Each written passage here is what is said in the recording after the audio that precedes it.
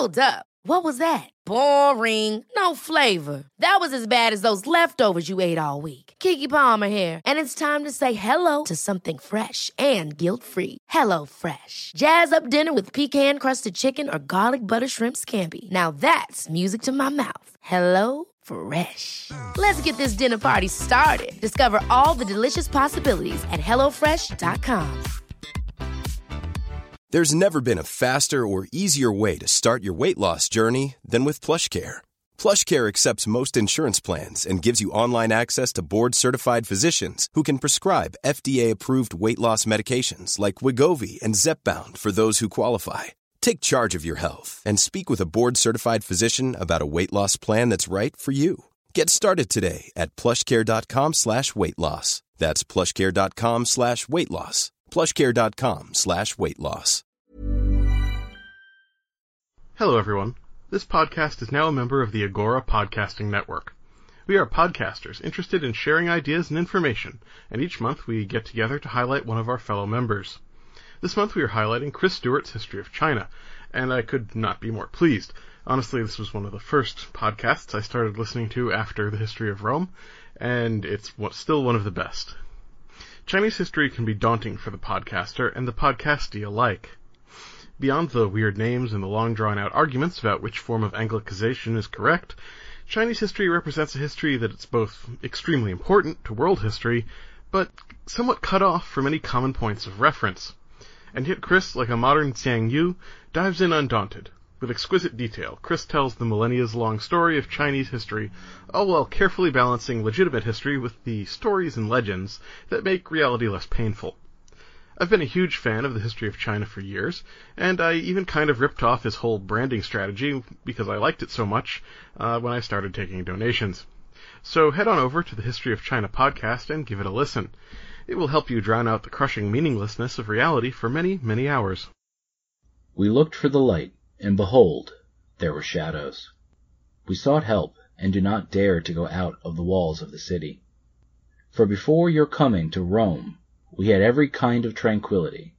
But now, truly, there is a tempest of intolerable and unbearable persecution, since neither our spiritual son, Augustus, nor man of any other kind gives aid, and unless the highest divinity relieves us, or I have fallen into some desperation, since not only double, as God says, but also triple and quadruple armies we see advancing against us.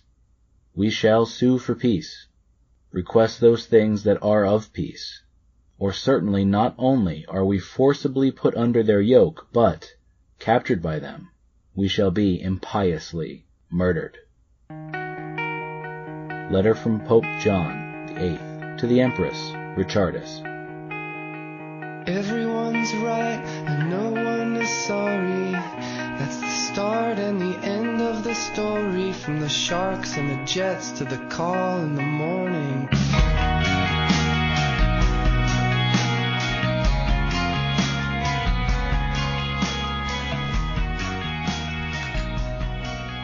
Greetings. You're traveling from Wittenberg to Westphalia. I'm your host with this, Episode 19, Guy the Rage. Let us get back to the Gadeschi at long last.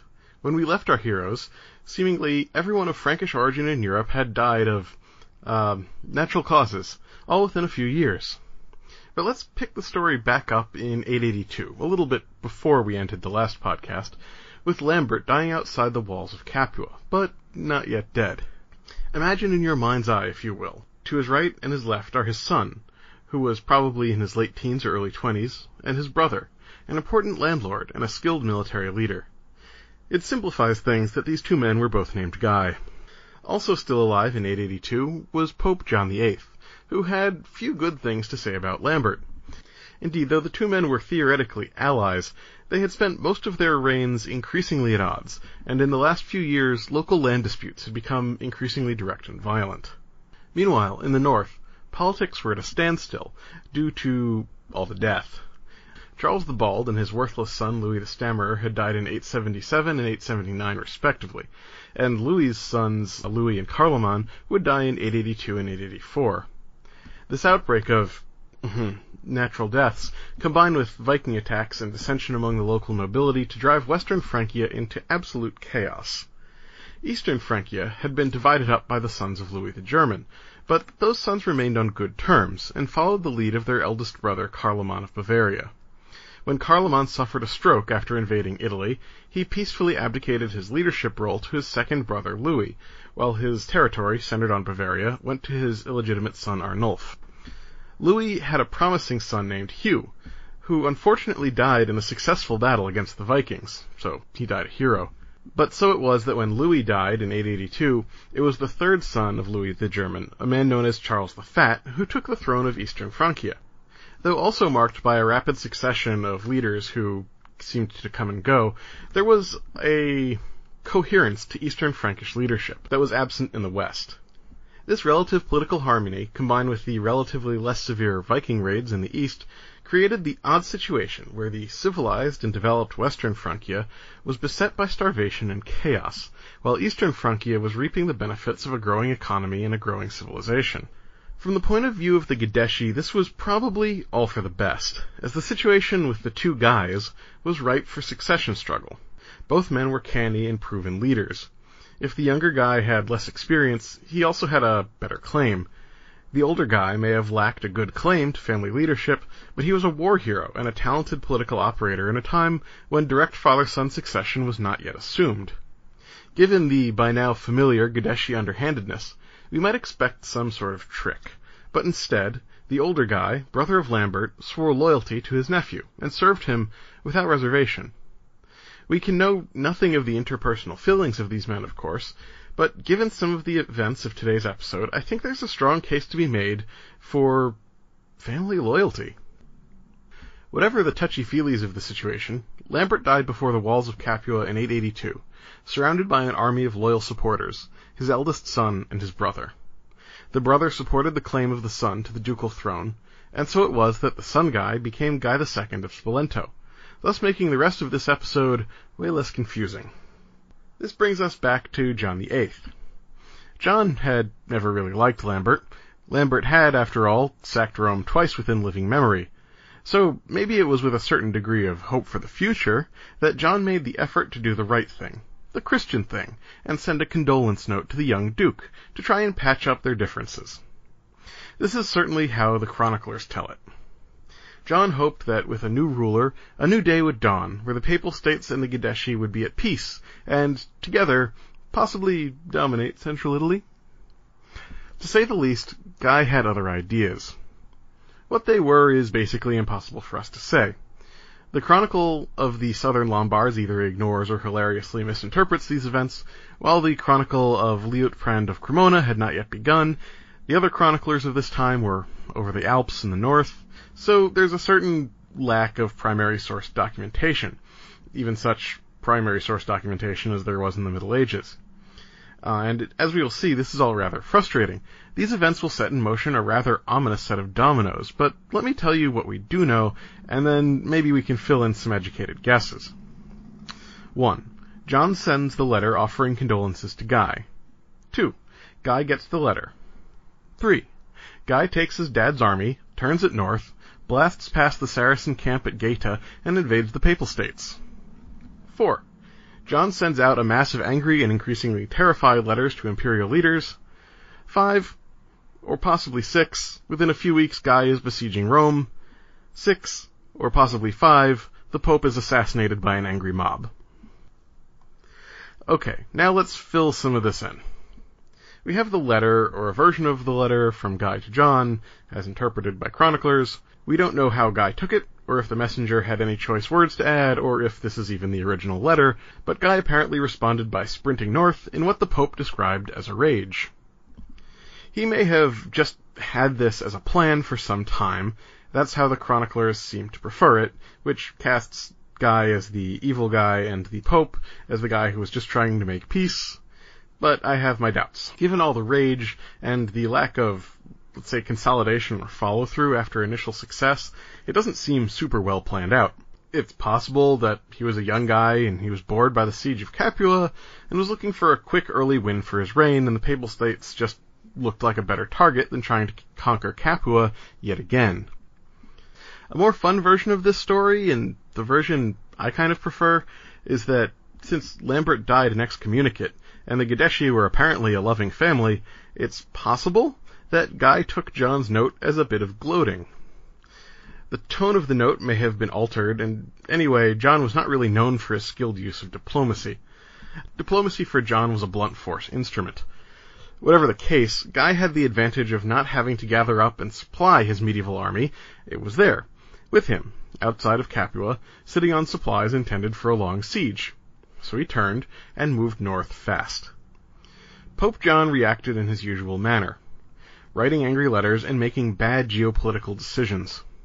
Of course, the letters flew fast and thick to anyone who would listen, and we have a bunch of them. But in particular, John focused on Berengar of Friuli and Charles the Fat, king of the Eastern Franks.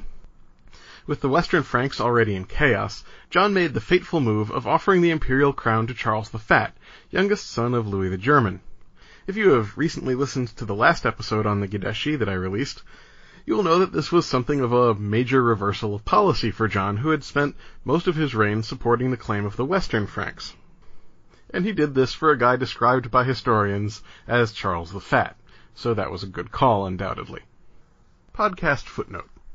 It's roughly in here somewhere that John wrote the letter that is the intro for today's episode, which was addressed to Charles the Fat's wife.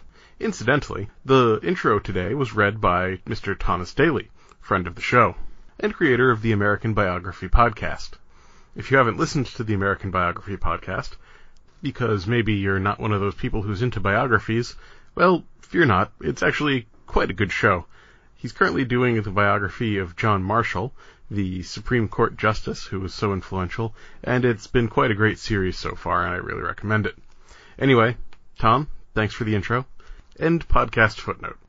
At any rate, Charles took him up on the offer and began to head for Italy.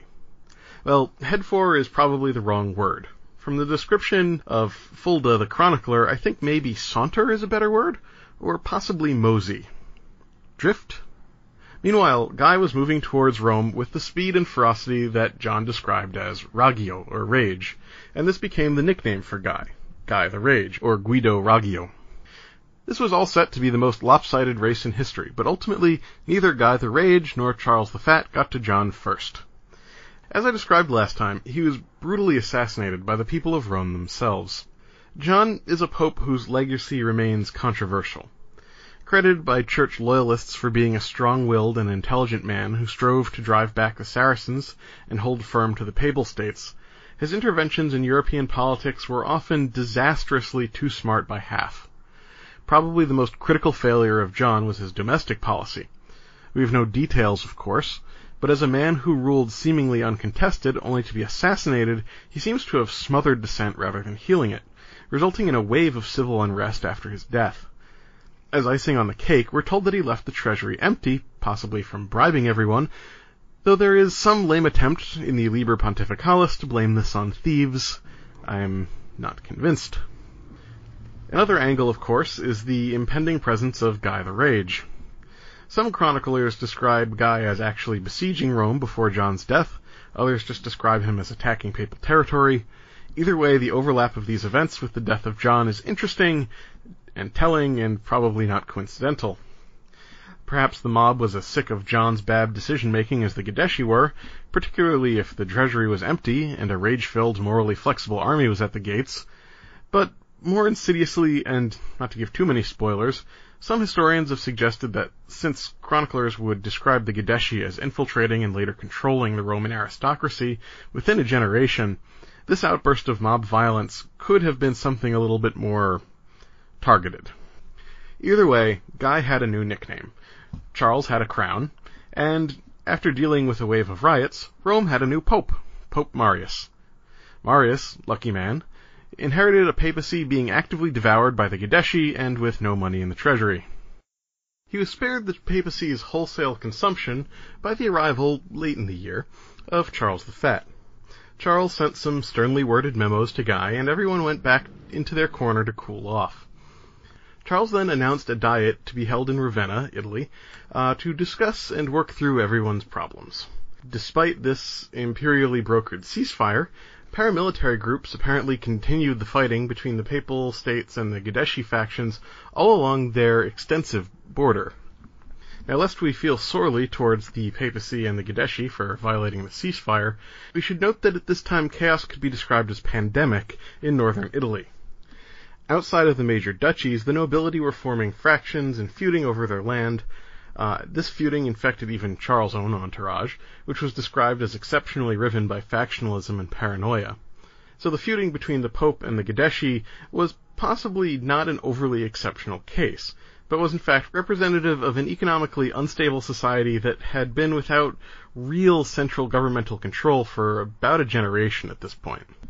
At Ravenna, Pope Marius and the Gudeshi both presented their case, and then Guy, possibly figuring that his word might not carry as much weight as the Pope's, declared that he was very, very sorry, and would return the stolen papal lands. Everyone went their separate ways, and Charles settled into Pavia to have a nice rest after all that sauntering. Surprising no one but possibly Charles, the arrangement from Ravenna lasted only a few months. Pope Marius sent letters almost immediately to Charles, saying that not only had the Gudeshi not returned the lands they had taken, but that Guy the Rage was actually in the field attacking the papacy again. So a new diet was called, and again everyone went north, this time to a city called Nonatola. Everyone was set to hear all the arguments when word got round to Guy that he had already been declared a traitor. Or, according to different sources, everyone made their arguments and Guy was condemned, but everyone forgot to arrest him. At any rate, it's clear that everyone went to the diet, but no one thought or was able to confiscate Guy's weapons or separate him from his men before he learned that the decision of the court was a potential capital sentence. And so it was that the Gudeshi and their retainers fought their way out of Nonatola and headed back to Spolento all the way across Italy. Despite being on hand in Italy for this embarrassment, Charles decided that real leadership lay in delegation, and so Berengar of Friuli was sent to deal with the Gudeshi, while Charles continued to rest up in Pavia. Guy now pulled a new trick. He needed someone who could overmatch Friuli, but who would also benefit from an alliance with Spolento. The Lombards were too weak, the Pope hated him, the Byzantines were tied up fighting hey, how about the Saracens, the enemies of Christianity? Yeah, the Saracens. There were a bunch right between Capua and Rome. He had avoided them on his way to go beat up the Pope. And so it was that Guy the Rage of Spolento formed an alliance with the Saracen pirates. Together, Guy and his newfound friends blew through the territories of the papacy and set about ravaging the Po Valley from one end to the other. When Berengar showed up, things looked like there might be a fight, but wouldn't you know it, when you get together a bunch of people in the Po Valley from a bunch of different places in the summer, well, one thing leads to another and everyone got sick. Both armies. The civilian population, even Charles the Fat in Pavia, everyone came down with horrible illnesses. The armies scattered, and Guy the Rage was killed by horrible illnesses, along with several thousand of his closest friends and enemies. Now, in many ways, Guy the Rage had died probably just in time. I don't really see him continuing much longer in his accustomed vein, and he had made some serious enemies. To wit, after being forced back by the same plague that killed Guy the Rage, Berengar of Friuli returned, and this time he brought along his friend, Arnulf of Carinthia, son of Carloman the Bavarian. Faced with a foe doubled in size and regimented with some very scary-looking Germans, the Gudeshi had two problems. First, they needed a new duke, and second, they needed to not be destroyed. In terms of the first goal, that of finding a new duke, there was really only one option at this point. Guy the Rage had left behind a son, but the boy was an infant, and this was probably not the time to be going down the road of a child duke. The only other real option was Uncle Guy, the one who had so loyally served his father, brother, and nephew. Now he took the ducal throne for himself. He's known to history as Guy III of Spolento. Guy scrupulously guarded his nephew's son, who will be returning to our story again later. Again, call me soft, but I consider this some sort of evidence of familial loyalty. But this was no time for fancy coronation parties. Berengar and Arnulf were coming with a massive army, and the Gudeshi army had just been scattered by the plague. Guy III sized up the situation, and decided on a bold course of action. He blamed the dead guy. It wasn't me, it was my nephew. Look, can we all get along? The Saracens all died of the plague, so we're all Christians here. Have mercy, etc. Possibly somewhat strangely, Arnulf and Berengar decided to go along with it, since Charles didn't seem to care very much, busy as he was getting crowned King of the Western Franks and indulging in pretenses of rivaling Charlemagne. And so it was, with a sternly worded warning to Guy III, that Arnulf and Berengar headed north, where wider events waited. Guy III had thus dodged a bullet by showing caution, humility, and sleaziness. This would characterize the first few years of his reign fairly well. As it happened, Pope Marius had died by this time, and the empire was distracted by the leisurely attempts of Charles the Fat to hold the empire together. With the papacy and the empire both distracted by internal and external foes, Guy III took the chance to consolidate his rule and was mostly quiet for the next few years. It helped that the new pope, Stephen, was fairly friendly to the Gadesci. Far be it from me to suggest electoral manipulation by the Gadesci at this early stage. There is certainly no direct evidence of this in the sources, but at any rate, Guy III and Stephen became best buds, and I mean best buds. Stephen called Guy my spiritual son, and Guy did a bunch of stuff for the Pope, like wiping out the Saracen mercenaries between Capua and Rome. You know, such of them who had straggled back after heading north with Guy the Rage.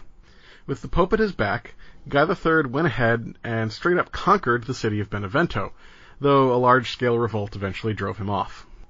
Otherwise, Guy III's reign up till 887 was fairly quiet.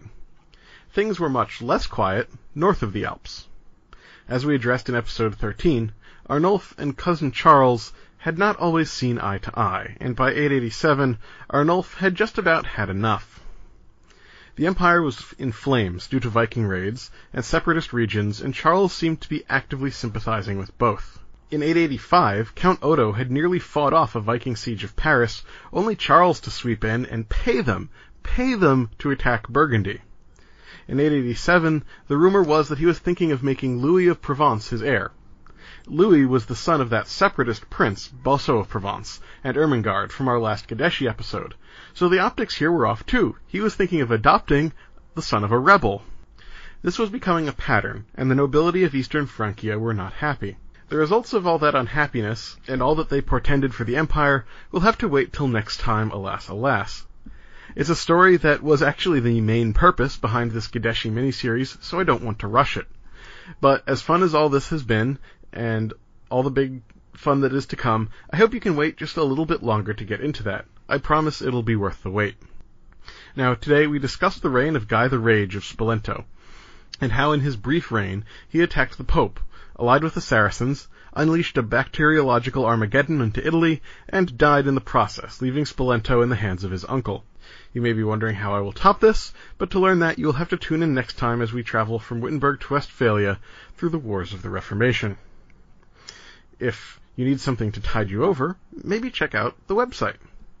The rollover to Acast is going pretty well, and you will note a lot of new embedded players in all the blog pages, and if you go back to episode 3, you will find a new map, courtesy of the map guy, on the page of Iberia. We're going to get a map of Greater Francia at some point soon, and then we'll just move on from there. So, exciting times, good things are happening.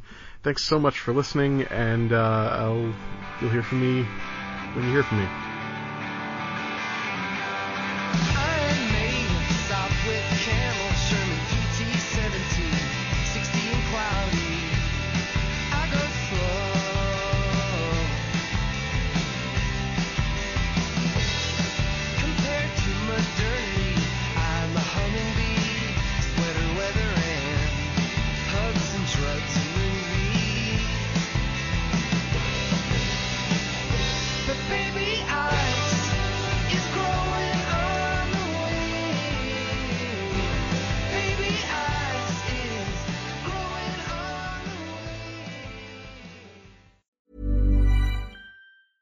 Imagine the softest sheets you've ever felt. Now imagine them getting even softer over time. That's what you'll feel with Boll & Branch's organic cotton sheets. In a recent customer survey, 96% replied that Boll & Branch sheets get softer with every wash. Start getting your best night's sleep in these sheets that get softer and softer for years to come. Try their sheets with a 30-night guarantee. Plus, get 15% off your first order at bollandbranch.com. Code BUTTERY. Exclusions apply. See site for details. Ever catch yourself eating the same flavorless dinner 3 days in a row? Dreaming of something better? Well, HelloFresh is your guilt-free dream come true, baby. It's me, Keke Palmer. Let's wake up those taste buds with hot, juicy pecan-crusted chicken or garlic butter shrimp scampi. HelloFresh. Stop dreaming of all the delicious possibilities and dig in at HelloFresh.com. Let's get this dinner party started.